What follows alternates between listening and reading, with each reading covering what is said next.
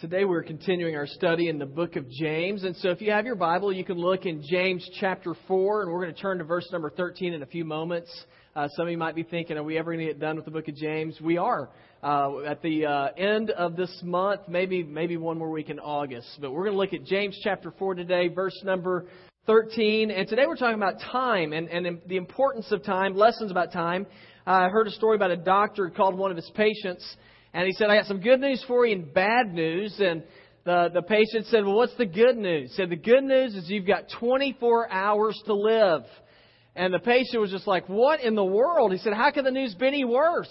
He said, the bad news is I forgot to tell you that yesterday. Now, very few people live like there is no more, like they have all the tomorrows in the world left. Or most of us live like that we have all the time left in the world. But the fact is we don't have all the time left in the world. It's not like we have a bank account and you have all this time in the bank account, and anytime you want, you can come along and make some sort of withdrawal from it. And so what we're going to look at today is we're going to see James teaching us and sharing with us in the Scripture today that it's important that we don't take life for granted, but instead that we look at the life that we have and try to figure out how we can use our life and the time that we have in the best possible way. Get the most bang for your buck, so to speak. And so today in our Scripture, we're going to see James sharing again that time's limited. We don't have forever. And so learn how to manage your time. So if you have your Bible again, you can look in James chapter 4, verse 13. And if you haven't found it yet, I'll give you a little background information while you look. James, the guy who wrote this book, was the brother of Jesus. A lot of people don't realize Jesus had siblings, but he did. And one thing that was interesting is that Jesus' brothers did not believe in him. They were not followers of Jesus while Jesus was here on this earth. And we're told in James 7, 3 through 5, it says, Jesus' brother said to him, you ought to leave here and go to Judea so that your disciples may see the miracles you do. No one who wants to become a public figure acts in secret. And since you are doing these things, they said, show yourself to the world. For even his own brothers didn't believe in him. But something happened where that all changed. It was called the resurrection. And after Jesus rose from the grave, I have a feeling that it really got the attention of James. And James very well could have been thinking, whoops, should have been paying attention to Jesus this entire time. And so James, as time goes on, James has an interesting perspective, I believe, about time. And the reason why is because while he was here on this earth with Jesus, he kind of wasted his time. He didn't make the most of his time. He didn't believe in Jesus. And so James has, I believe, a unique perspective to share with us some lessons that we can learn about time that we're going to see in our text today. So what are some lessons that we ought to learn about time, that we ought to know about time? And it begins with this. First of all, time is uncertain. Time is uncertain. Now look with me back in verse 13. It says, now listen, you who say, today or tomorrow we will go to this or that city, spend a year there, carry on business and make money. Why, you do not even know what will happen tomorrow. He says, what is your life? You are a mist that appears for a little while and it vanishes. Now, if you don't have that verse underlined in your Bible, I think it's a great verse to underline, just to remind you about life. Now, you might look at that verse today and say, man, that is really uplifting. I mean, he says, my life is like a mist. It appears for a little while and then it's gone. I mean, there's nothing left to it. My life is over. And it's easy to read this and think that James has got some sort of fatalistic view of life, like eat, drink, and be merry, because it doesn't matter what you do. You're out of here anyway. Your life doesn't count. There's not a whole lot that your life can accomplish and achieve. That's not what James is saying. You know what James is saying here? He's saying when you make decisions, when you live your life, he said, you better include God. You better make sure that God is a part of the decision-making process in your life. Because if you live your life only for yourself, and you make decisions based off of what you feel and based off of what you want, James says your life is like a mist. It's here for a little while, and then it's gone. So why do we want to include God? Because God, y'all know God's bigger than us. I'm not talking like physically. The Bible tells us God's spirit, so I'm not saying He's got a bigger body than you. But God is bigger than us in that He is able to see the big picture of life. We are only able to see a small snippet of life. You are able to examine life and see life from where you sit right now. Now, I know there are a lot of you, you're like me, and you'd like to think that the world revolves around you. You like to think that the world revolves around Blythewood, South Carolina. I got news for you. It doesn't. This world is a big place. And God is able to see all things. And so if you make plans without the leadership of God, you're being foolish because your plans on your own without the direction of God are going to be futile. The Bible teaches this in Proverbs 19:21. It says, "Many are the plans in a man's heart, but it's the Lord's purpose that prevails." Now you can get a little bit frustrated at that and say, "What's wrong with my plans?" I make pretty good plans. I know some of you do. I am married to a planner.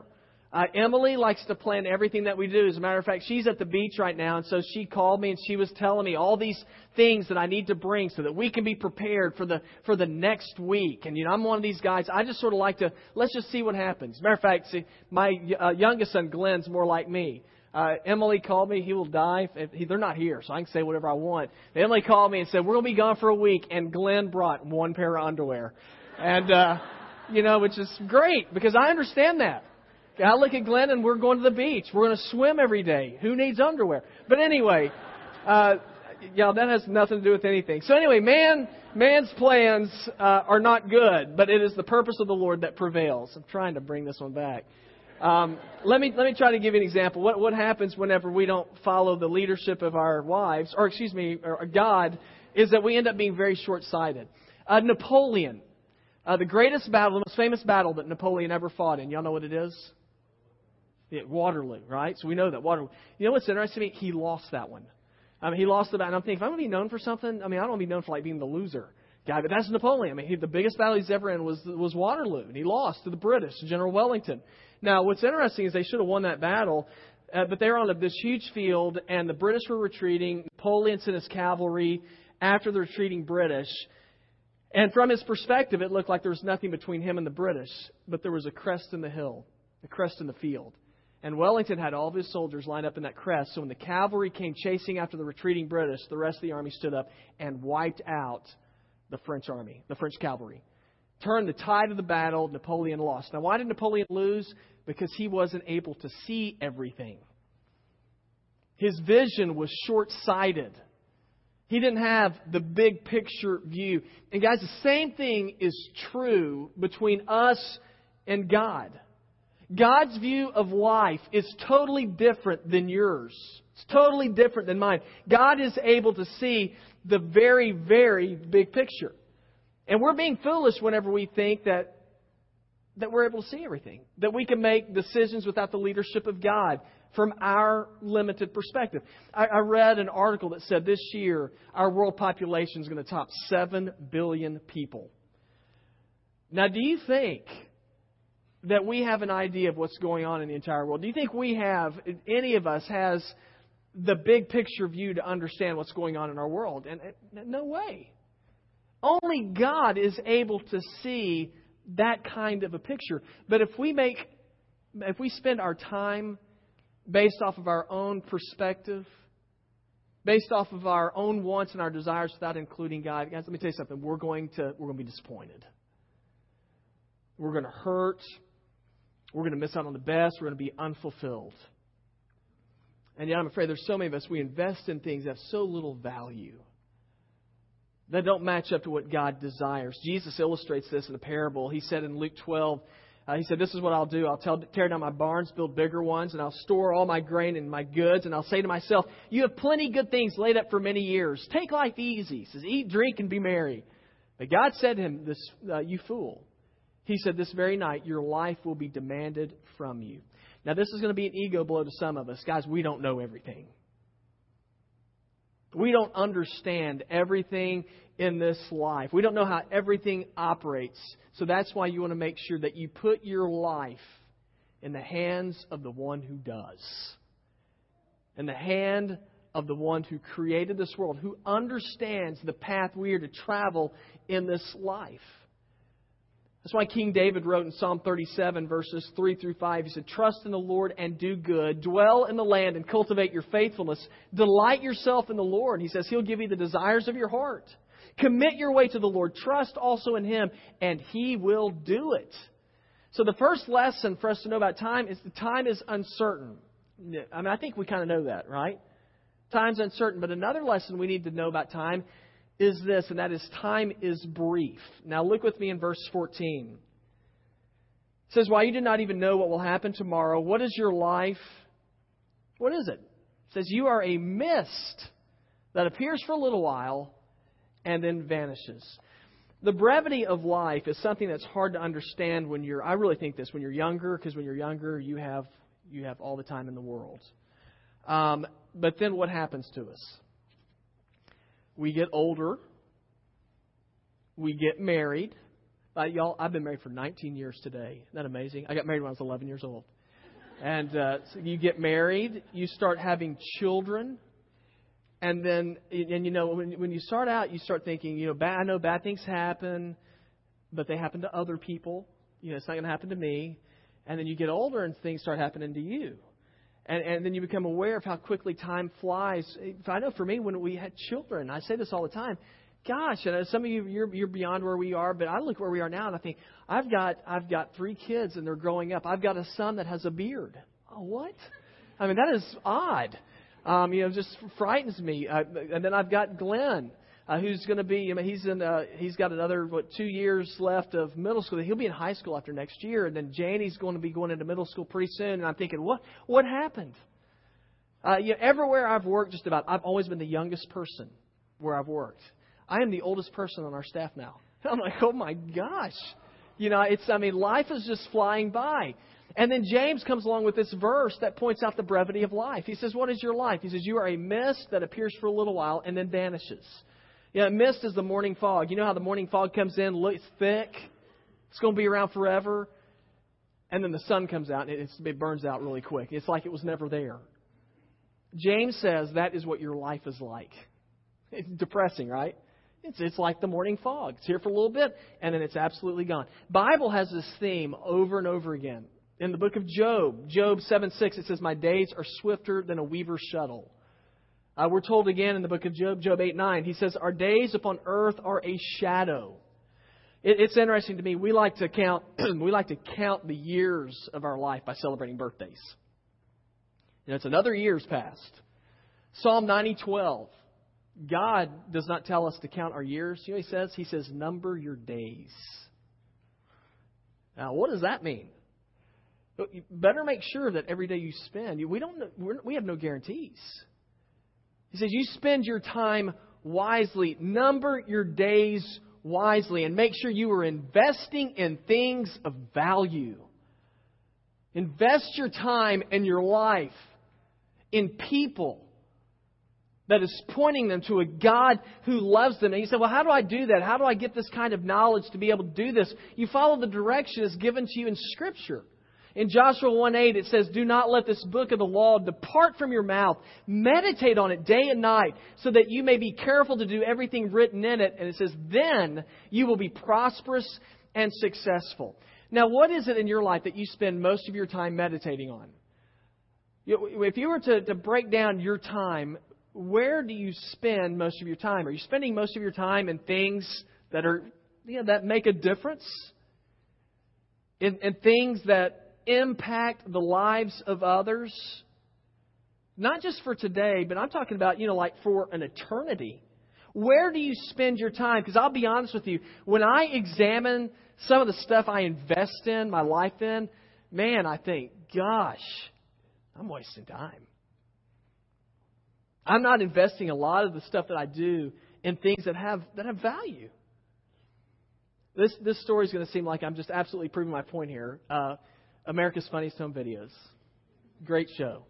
And I think it's worthwhile. It's worth spending your time watching that show right there. That has eternal value. But there's a sermon illustration here. There was a guy at a wedding, And it has it set up. You can see the bride and groom, and you can see some of the people in the wedding or in the congregation. And then all of a sudden, this guy right in the middle of the wedding. This is true. You might have seen this one. The guy stands up and goes, "Yes!" right when they're doing the vows. And the guy, he sits down and he slinks down in a seat and he takes off his headphones. During the wedding, he was listening to the Alabama-Auburn football game, and his team scored. Now, obviously, guys, we understand that. But that was a time when his focus was in the wrong place, right? And I can't even imagine what his wife did to him after that little episode, and it's on television. But his focus was in something that was not as important, most of us would say, than the wedding, right? And because his focus was in the wrong place, when it came down to time, the celebrating time, he looked foolish. And guys, whenever our time is invested in things that are in the wrong place when we stand before God, it's going to look foolish. Now, James is pointing out some important lessons for us. He says, time's uncertain, time is brief. We need to know that. Time's brief. But the good news here is that time can be well spent. Even though life is short, it's brief. Time can be well spent. And in verse number 15, it says, instead you ought to say this: if it's the Lord's will, we will do this, or we will live and do this or that. As it is, you boast and brag. All such boasting is evil. Anyone then who knows the good he ought to do and doesn't do it says he sins. Now, if your focus is in the wrong place, this can be a rather depressing scripture. You say, well, man, life's brief, life's uncertain, time doesn't matter. What am I doing here? Here's the good news. Verse 15 points out some very positive things for us. It lets us know in verse 15 that your time can be used for a greater purpose. Well, how do we spend our time if we're going to do that? And this is where James points out something very important to us. If you look in verse 15 again, the most important words here, he says, if it's the Lord's will. Now notice he doesn't say, I'm going to do this if it's my will. He said, if it's the Lord's will, I will live and I will do this or I will do that. Now you might say, well, what's wrong with my will? What's wrong with me doing what I want to do? Well, the problem in that area is that by nature we are in opposition to God. We're corrupt. It is in our nature to do things that God doesn't want us to do. And so if we're not following the leadership of God and we're following ourselves, you're going to do things contrary to what God says. That's why I always get nervous when I hear people say this: just follow your heart. Do what you feel like is the best thing to do. Y'all, that is crazy talk. Let me tell you why. Jeremiah 17:9 says, the heart is deceitful above all things and beyond cure. Who can understand it? The heart is deceitful above all things. If you're going to base decisions off your heart, you better make sure your heart belongs to Jesus. Because if it doesn't belong to Jesus, your heart is deceitful. See, by nature, we're in opposition to God. And so the goal then for us is to say, Lord, not my will, but Lord, your will. Lord, what you will is what I want to do. Now, here's the big problem for a lot of us who say, well, I don't know what God's will is for my life. That Rick Warren's famous book, Purpose-Driven Life, that book is written basically to help people find, what is God's will for my life? I think it's a great book. So what is God's will for my life? And we struggle with that question over and over again. And I'm going to say I believe this in all honesty. I do not believe it is as difficult to find out God's will for our lives as we make it out to be. Now, you might be saying, that's great. I'm trying to figure out if I'm supposed to take this job. Is this God's will or not? Okay, before we get there, let's just start off the basics. Say, what is God's will for my life? Okay, instead of starting out there, let me ask you this question. If you're a follower of Jesus, ask yourself this question: what is God's will for my life that I know right now? I know for certain this is what God wants me to do. And I think there's some basic things that we all know right now that God wants us to do. Okay, God, what's God's will for my life? Does God want us to sin? No. Obviously not. So God's will for us is to live a life that will honor Him. And when we sin, God's will for us, we can know this, is to ask Him for forgiveness. God's will for our lives is to communicate with Him, to pray. Would y'all agree with that? Okay, pray, because y'all got to agree with me here.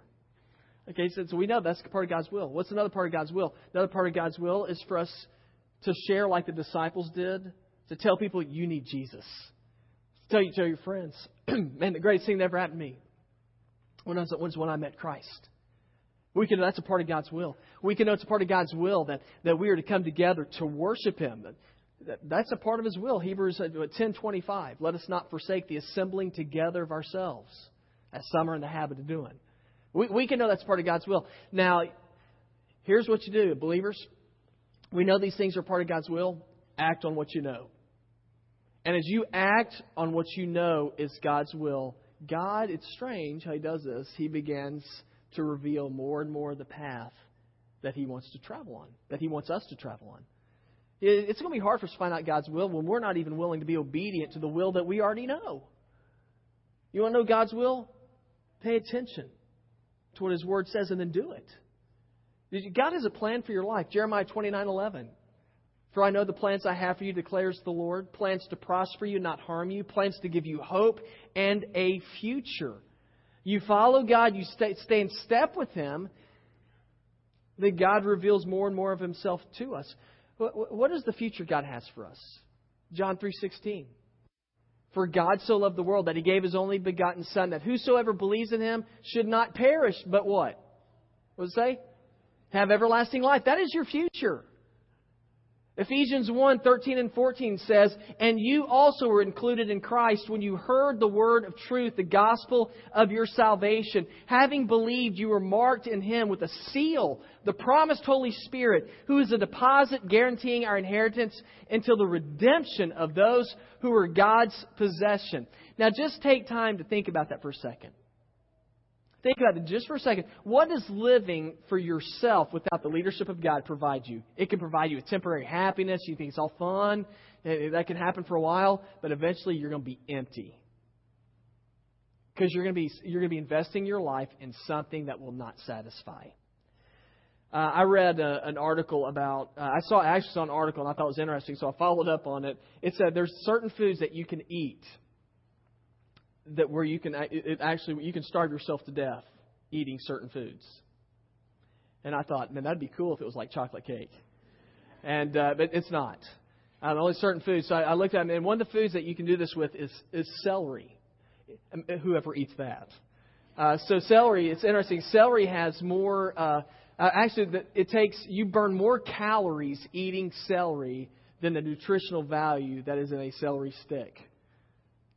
Now, if you're going to go on a trip, like for like a year, you're only going to be on Survivor, and you say, the only food I'm going to bring with me is celery, and you're going to be gone for a year, you're going to die. Okay? I mean, not because you decided not, even if you eat it, you're going to die because it doesn't have any nutritional value. And I said, well, it's good, I can fill myself up, but it's not going to satisfy. Now, believe it or not, in this, there's a lesson here. And the lesson here is that if you're packing your life with things that have no spiritual, nutritional value, you're going to starve to death. And I really believe that's why there's a lot of people who come into the church who claim to be followers of Jesus, and they say, I'm doing all these different things, and yet I'm empty. I don't have joy in my life. It very well could be because the things that you are investing in, that you're spending most of your time in, are things that are contrary to the leadership of God. And man, we just simply feel empty. We're wasting our time and wasting our lives. And that's why James says you want to follow the leadership of God because He will satisfy. Because He will give you food to eat and water to drink that will quench your soul. And if you are obedient to God as He reveals Himself to you, and you're obedient to what you already know He wants you to do, He shows more and more Himself to you. In John 7:17, it says, if anyone chooses to do God's will, it says He will find out whether my teaching comes from God or whether I speak of my own. A famous theologian, Augustine, said, understanding is the reward of faith. And again, I hear a lot of people say, I just don't know God's will for my life. Guys, act on the will of God that you do know. And God will begin to reveal more and more of Himself to you. Now, what are some lessons that we learned about time? And James was a man who spoke with a lot of wisdom about time. He knew what it was like to waste time, and he knew what it was like to make the most of it. He shares with us, time is uncertain, time is brief, but your time can be well spent.